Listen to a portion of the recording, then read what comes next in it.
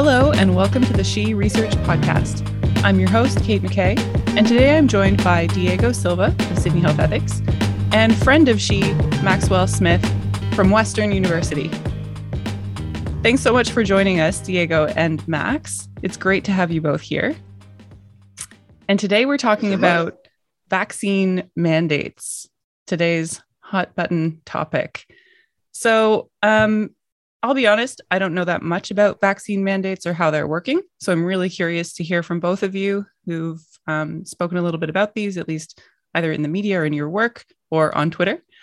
So very curious to hear what you think. So Diego, why don't you start us off? What do you think are kind of the central moral issues with vaccine mandates?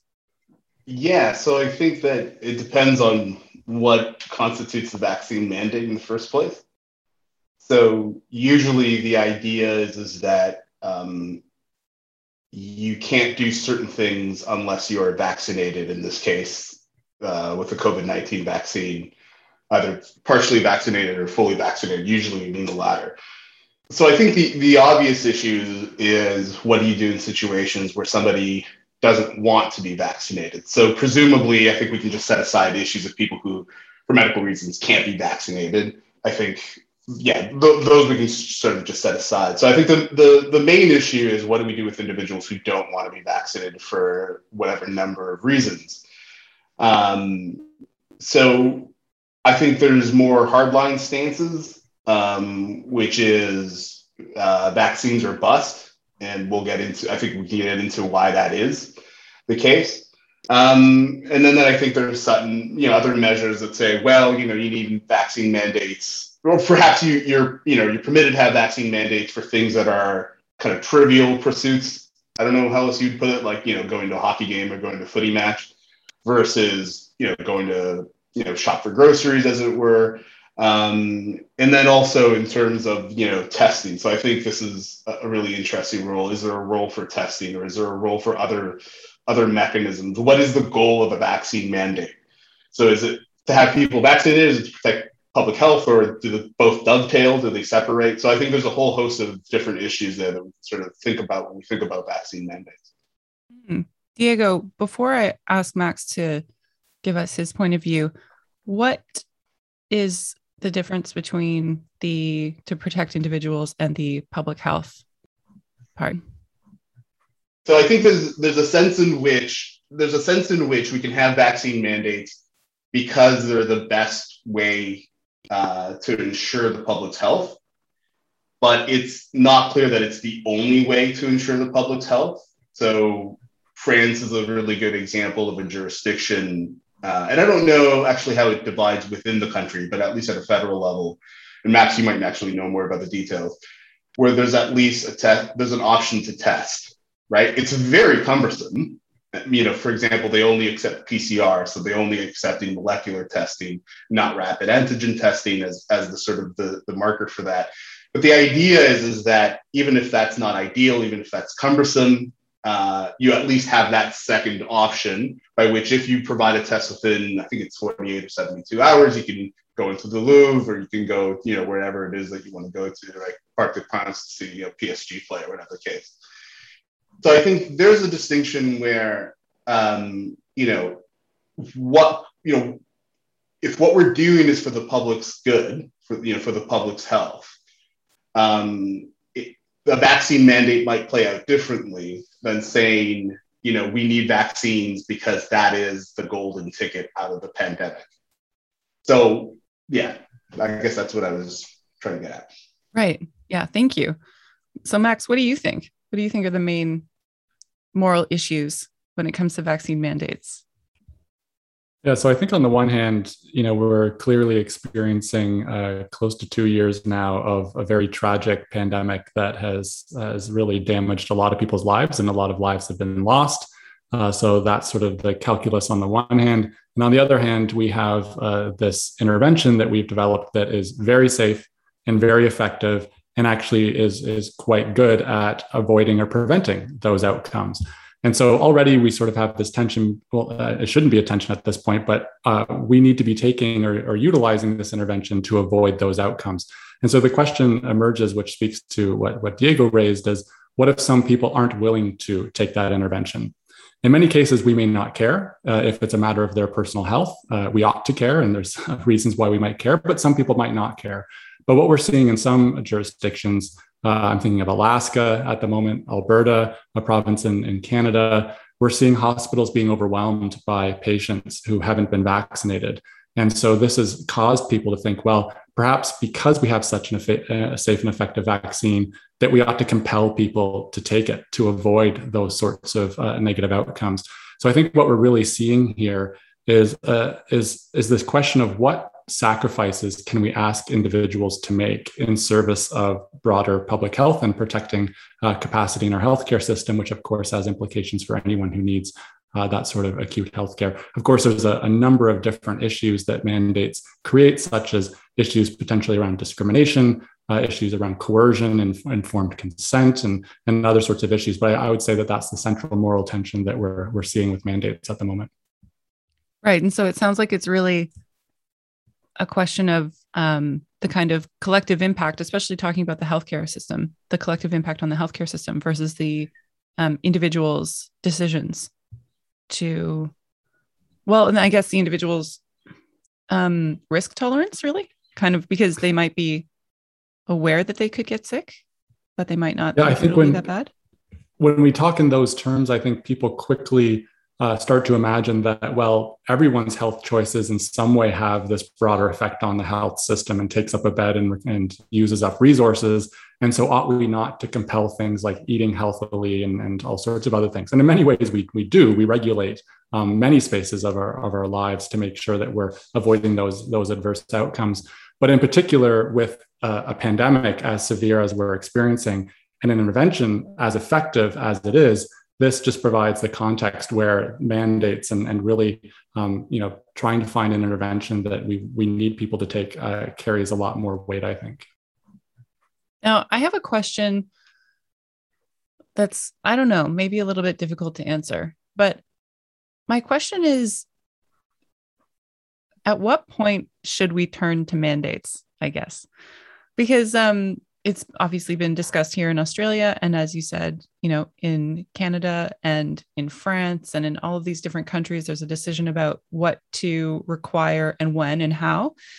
And part of me wonders if mandates should be rolled out kind of from the beginning, or if we should wait until we see a kind of sufficient amount of vaccine hesitancy. And I don't know what a sufficient amount of vaccine hesitancy means exactly, but we know that we need to have really high levels of vaccination in the population, like 80 to 90%,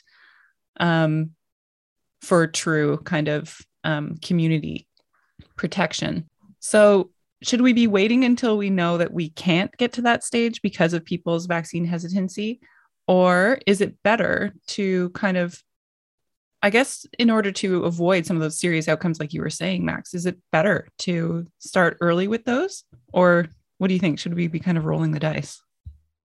Yeah, I think in general, in ethics and generally in policymaking, there's an attraction to use the least restrictive means possible to achieve the objective, your policy objective, whatever it may be. And so it does depend on the public health objective that we're after. Is it protecting the capacity of our acute healthcare system? Is it trying to achieve herd immunity? Is it trying to protect those most vulnerable in hospitals and long-term care homes and other settings? And whatever we sort of land on, then I think there's an attraction to say, well, let's use the least restrictive means of being able to achieve that aim. And so if it's possible to achieve the vaccination rates and coverage in particular settings without a mandate, then I think many would say that's preferable because that's a more favorable risk-benefit ratio in that context. The challenge here is we don't exactly know when that will be. And if we wait too long, you might experience illness and hospitalizations and death that you could otherwise avoid.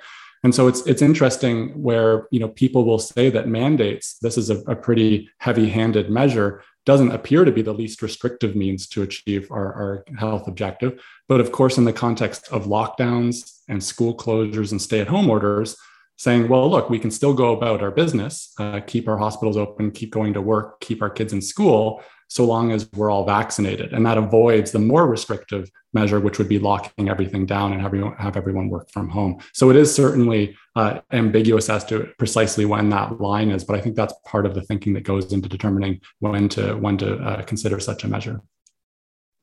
Yeah, that's a good point about the least restrictive means. I hadn't thought about that. Diego, did you want to comment at all?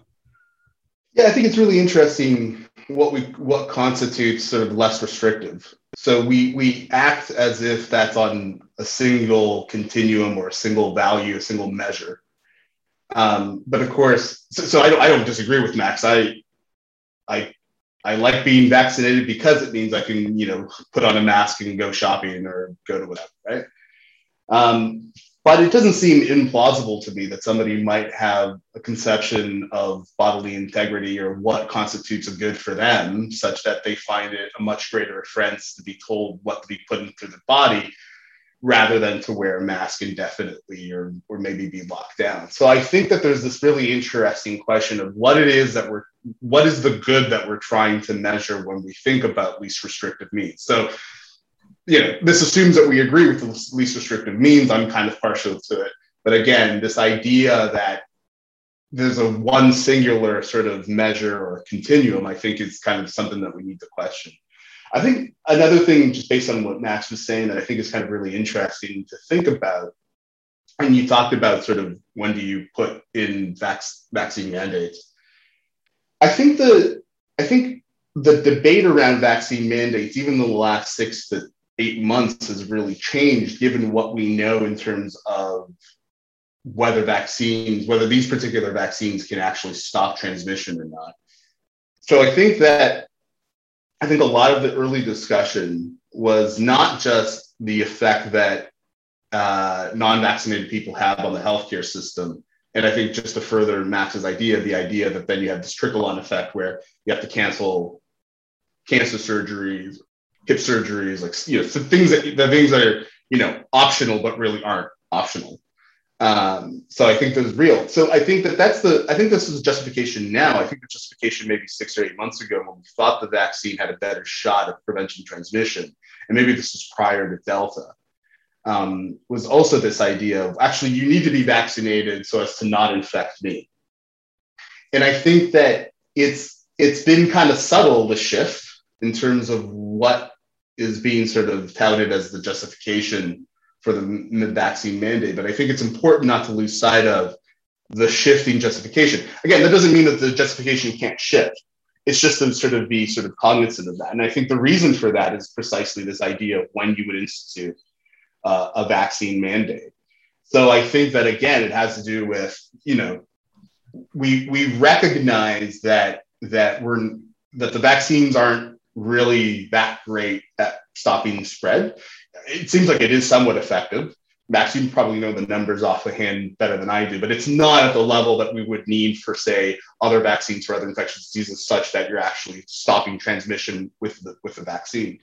And so in that case, then, from a public health point of view, so not the health system's point of view, but from a public health point of view, maybe you actually do want testing, right? Maybe if you're going to the art gallery, actually what you want is somebody to not only be vaccinated, right? So this would be kind of an extreme counterpoint. You don't want people just to be vaccinated. You want to make sure that they're not asymptomatic either. So actually what you need is a robust testing system. And maybe in that case, we are actually depending on rapid antigen testing, say something like that.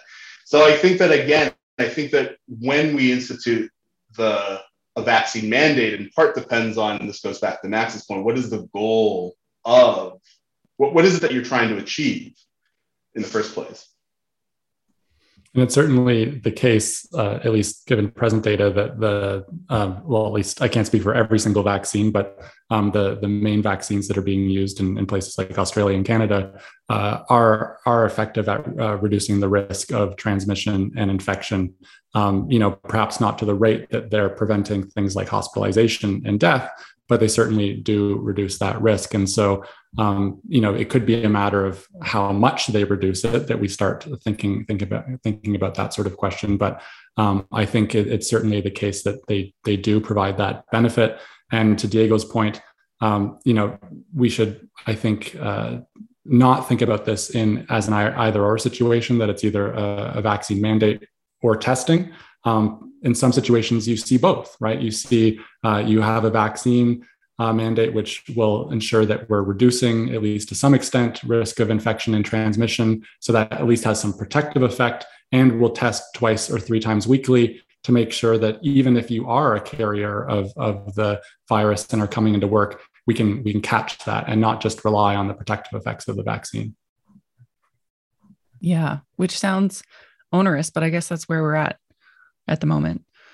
And I think that I had a question for you about workplace specific mandates. And I think that kind of segues nicely into this question, because there have been a few cases now where it's been particular industries that have been targeted, or where they've faced mandates, and healthcare is clearly one of them. And it's pretty easy to understand why that would be an industry that's first on the mandate list, because people who are regularly coming into contact with patients, we would think, you've got to be at the first line. In fact, they're the kind of group 1A who's supposed to be vaccinated first before anybody else is vaccinated. So what do you think about the kind of workplace mandates in particular, where in order to go to your job, do your work, you're required to have this? And I guess my second question is, again, because I don't know, but sort of how necessary is it?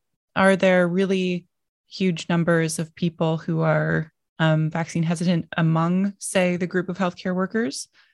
I think here in Australia, interestingly, paramedics are one of the groups that are least vaccinated. And I'm not exactly sure what that is, if it's vaccine hesitancy or if it's been one of the many issues with the vaccine rollout here that people are still coming to grips with, perhaps. But they seem like a group who really ought to be vaccinated, if not to protect others, although I think that's a reason, to protect themselves, because they come into contact with so many people, and protect their loved ones then at home and their communities back at home. So should we be sectioning out these parts of society and saying, well, if you work in industry X, we need you to be vaccinated, and we're going to mandate that. But if you work in, any of these other industries, we're not going to mandate it, but we're still going to ask you nicely. What do you think?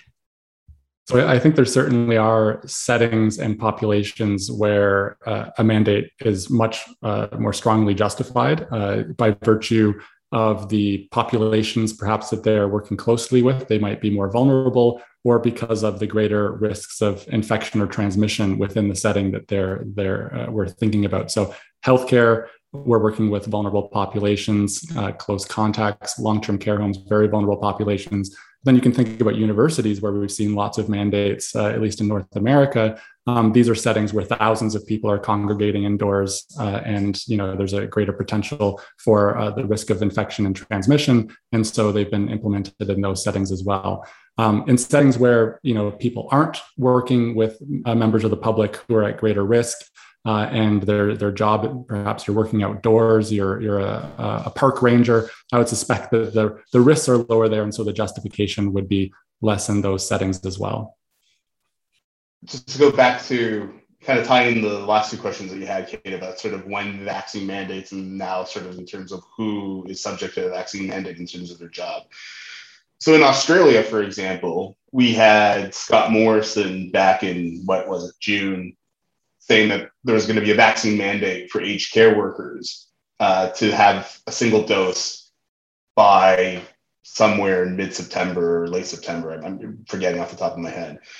So in that instance, we're talking about a situation where there was very poor vaccine rollout, where we know, given the accounts of people who were working in aged care, that there were very serious access issues to vaccines, despite being a priority group. So in that instance, that's an example where I think the vaccine mandate was just out and out wrong, right? There was no attempt at working with. In fact, there was clear sort of abandonment by the government towards aged care workers.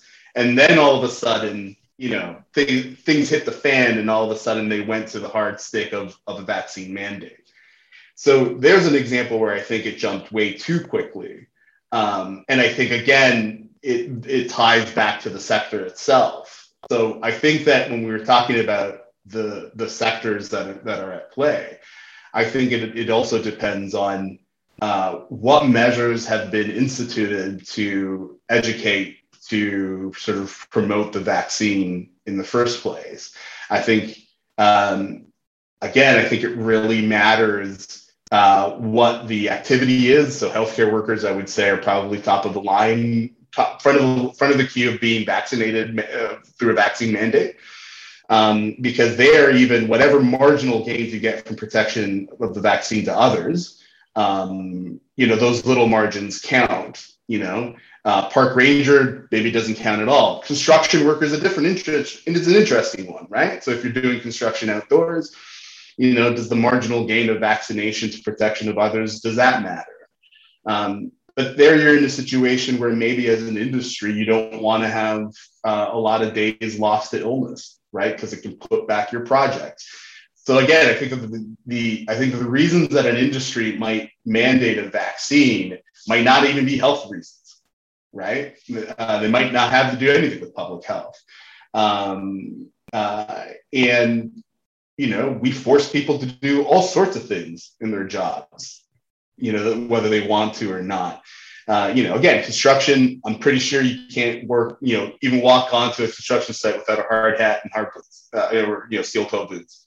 So, is it because they really care about their employees? Yeah, partially, but it also because, they're liable, or again, it sort of puts their work back, timeline wise. So I think that there's a whole host of reasons that somebody might justify apart from the goodness of their heart. Yeah, I think it's worth highlighting that there certainly are conditions that ought to be met for a mandate to be ethically justified. If vaccines aren't readily available and accessible to all those to which the mandate applies, then clearly that's problematic because it's unfair to those people because they can't get the access in order to comply with the mandate. So I think that makes total sense.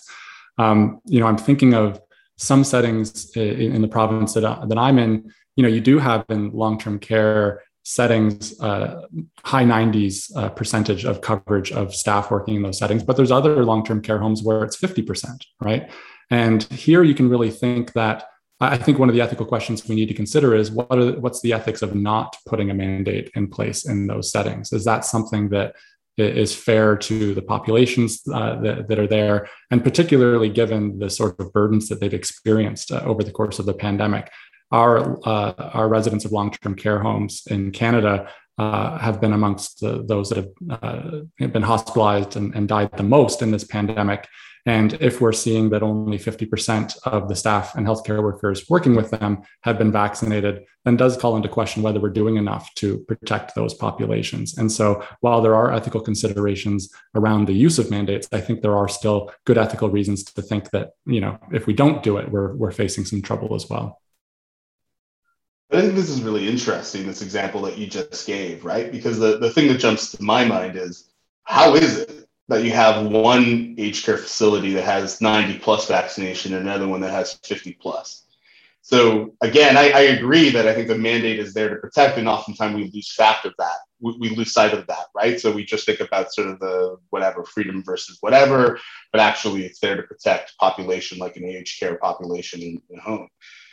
But why is that? What are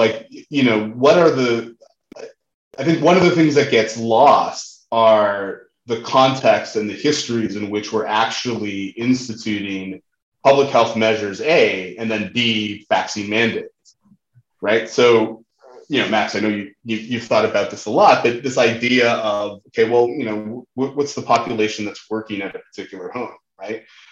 Do they have reasons to distrust? Are there long-term ramifications to mandates on public health trust that we're underplaying?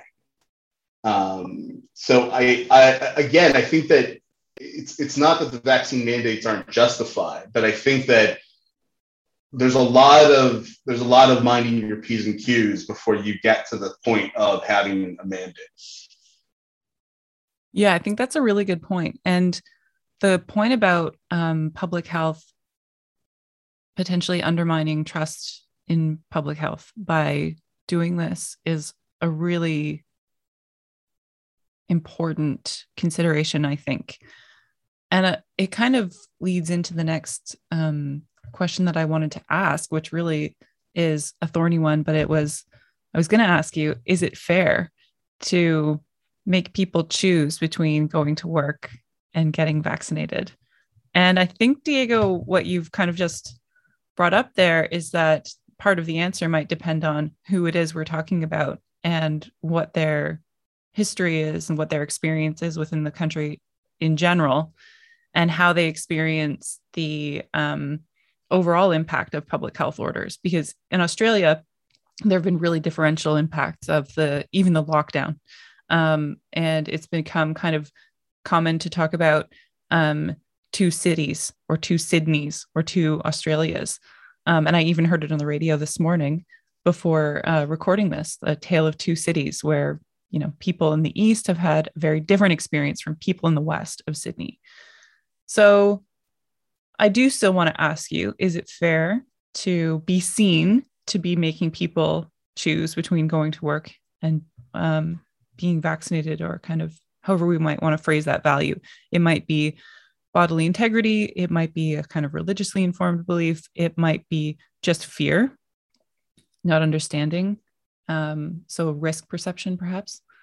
And how do we deal with the fact that we live in very diverse societies where people actually have had really different experiences of public health through this pandemic? First off, it's important to really emphasize that mandates can't be the only measure we put in place, right? So there's lots of different things that we ought to do to protect people's health and safety. And as Diego mentioned, even before mandates are considered, we need to be doing the more difficult work of engaging with people's reasons for not being vaccinated and ensuring that different populations and their issues of trust or whatever it may be are adequately addressed. So I think that goes without saying, and it needs to be put into place in any case when we're thinking about a mandate. When we think about whether it's fair to ask people to make this choice about working in a particular setting or not, if they're choosing not to be vaccinated, fairness is a complex issue, because on its own, you might think about that in one way, but we also need to think about what is fair to, for instance, the 90-year-old living in a long-term care home and having staff and healthcare workers that are providing them direct care when they're very vulnerable, right? Is it fair to them to not have their staff member or healthcare worker vaccinated? So I think, fairness, we can think about this in a lot of different ways, but my view is that if vaccination is a bona fide occupational requirement, like it is arguably in healthcare, long-term care, then it is fair to say that is an employment condition. If you are unwilling to meet that condition, then you must find work elsewhere, right? This is just something that's required. To Diego's point, hard hats and steel-toed shoes also required in construction. It's a bona fide safety requirement. I also think when we think about fairness, we think about how a mandate might disproportionately affect some populations. We also need to think about how mandates are actually protecting the most vulnerable populations. So those that can't be vaccinated, or even if are vaccinated, tend to be at greater risk. They might have a breakthrough infection, and if so, they might get severely ill and sick. Mandates will go far to actually protect those populations as well. So I think a lot of the equity and fairness questions are often brought up in consideration of those that might be negatively affected by a mandate, but we do need to think about who it protects as well. Yeah, I think that's well put. I think that, I think the word that we're not using that we can use is coerce, right? Are we coercing healthcare workers into, choosing between your job and to me, we coerce people all the time. Like, I think that we're afraid of using this word coercion, but we coerce people all the time. We force people's hands all the time. And a lot of there's one way of thinking of political philosophy, certainly in the last 200-300 years, as figuring out exactly what are the limits of state coercion, right? Maybe that's not a common way of thinking about political philosophy, but a lot of the stuff we spend our time on is precisely that. What's the legitimate and justified use of state coercion? So I think that there are instances where we can sort of have these mandates. I think to Max's point, I think a lot of these mandates potentially hinder and potentially benefit the same vulnerable populations. So I think that is actually yet another level of complexity, is that I think that within populations in Western Sydney, you would have a very, very different understanding of vaccine mandates depending on who you ask as individuals. So I think that there's a sense in which we tend to homogenize people, and we all know that we ought not to. And this is just one of the risks of dealing with public health, is that you're often dealing with generalizations. But I think this is an instance where sort of being cognizant of the heterogeneity, even within a group, is really important for the reasons that kind of Max was getting to as well. I'd like to jump in on the coercion question, if I may, because this is something that's curious to me. Because Diego's right. In jobs, we require that people do all sorts of things that they probably wouldn't otherwise do, with the threat of some sort of sanction and often dismissal, right? So you have to show up to work on time. If you're a surgeon, you have to wash your hands before operating. If you choose not to do these things, you're fired, right? And so in a very straightforward way, we can consider that to be coercive, because it's asking you to do something that you wouldn't otherwise do with a threat with threat or force or something like that. So I think in one sense, everything we do in a job is coercive in some respect. I tend to not think that way. I think that actually none of it is coercion. I think those are just employment conditions. We have choices not to work in those settings. And so I don't think that it actually amounts to coercion. I think coercion in the morally relevant sense should really be focused on this idea of a choice being irresistible, right? It's one that you have no other option available to you just because of how heavily weighted one of those choices is. And I don't think that's the case with jobs, to be honest. I think, like I said, for working in healthcare, if vaccination is a bona fide occupational requirement and you don't want to be vaccinated, you ought to not work in healthcare, right? There's other sorts of jobs for you. So I think that at that stage, really there remains a choice for you, depending on where you want to work or whether you want to meet those employment conditions or not. It's strictly in those cases where the choice is irresistible for you to be vaccinated, where I would think that this amounts to coercion. But like Diego said, that doesn't necessarily mean it's wrong. There still can be legitimate uses of coercion by the state. Yeah, I actually think that this fits your definition. I think this actually fits your definition of coercion, Max. So say that it is a matter of it being irresistible. I think if somebody spent their life training for a particular profession and then has worked in the professions for 10, 15 years, and then they're told that they have to do this thing that maybe they hadn't agreed to prior, through their training, they hadn't agreed to, they couldn't have foreseen, couldn't have been actually properly informed and consented to the idea of so on and so forth. I think in that case, it's very, the your money or your life is very similar in this instance, right? It is your livelihood. It's not only your livelihood, it's your sense of identity, right? We identify as being nurses, or doctors, or whatever the case might be. So I think it absolutely is an instance of being irresistible in any sort of intuitive sense of what that word means, or sort of common sense of a version of that word. That doesn't mean it's wrong. So I guess this is to me the thing, right? Is that just because we don't think about being coerced all the time doesn't mean that we're not. And I think that it's a live debate, right? Whether you take the position that coercion ought to only be reserved for instances of things that are morally incorrectly irresistible. So you can think of it just merely in a sort of normative sense, or you can think about it in a sort of descriptive sense, and then sort of the moral evaluation thereafter. And I tend to think in the latter, just because I think it's prudent from thinking in terms of state actions, it makes sense to actually reserve descriptive sense of coercion, which then we can evaluate, even if we don't think about it in those terms kind of day to day.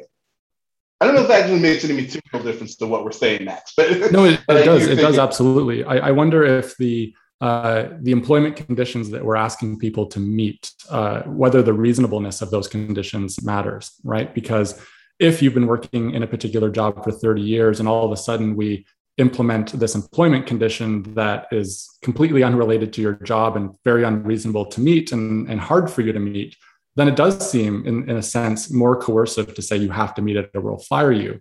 If the conditions of your job or the conditions within which your job operates, like a pandemic emerges, requiring those employment conditions to change for you to do your job in a way that's healthy and safe. So new health and safety requirements are required given the context that we find ourselves in. And that requires your employment conditions to change to meet those standards of health and safety. I'm not sure it's coercive to ask people to meet those conditions because they're very reasonable employment conditions in many senses. If it's unreasonable, going back to, I'm not going to stake my life on this, but requiring vaccination for the park ranger, then perhaps you could say, well, that's an unreasonable employment condition and requiring that people meet it has more of a coercive force. I'm not sure.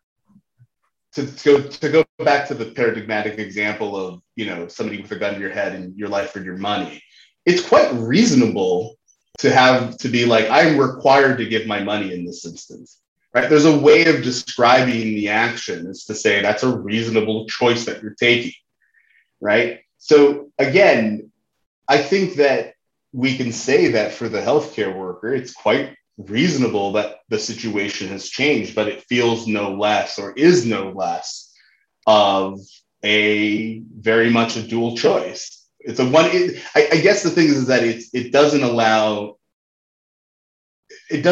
for gradation. Either you meet this criteria or you don't. Either you have this job because of this criteria or you're out.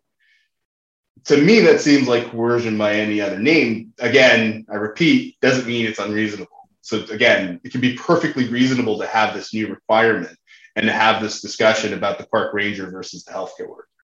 I'm going to argue that your money or your life is an unreasonable choice if we compare it to meet these employment conditions that are bona fide occupational safety requirements, or else you will be dismissed.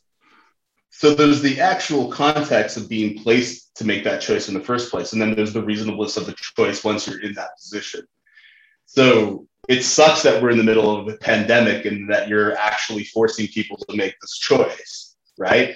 So you can argue, but the reasonableness of the choice once you're in a position of whether you want to call it coercion or not, the reasonableness of the choice in that instance is a different one altogether, I think.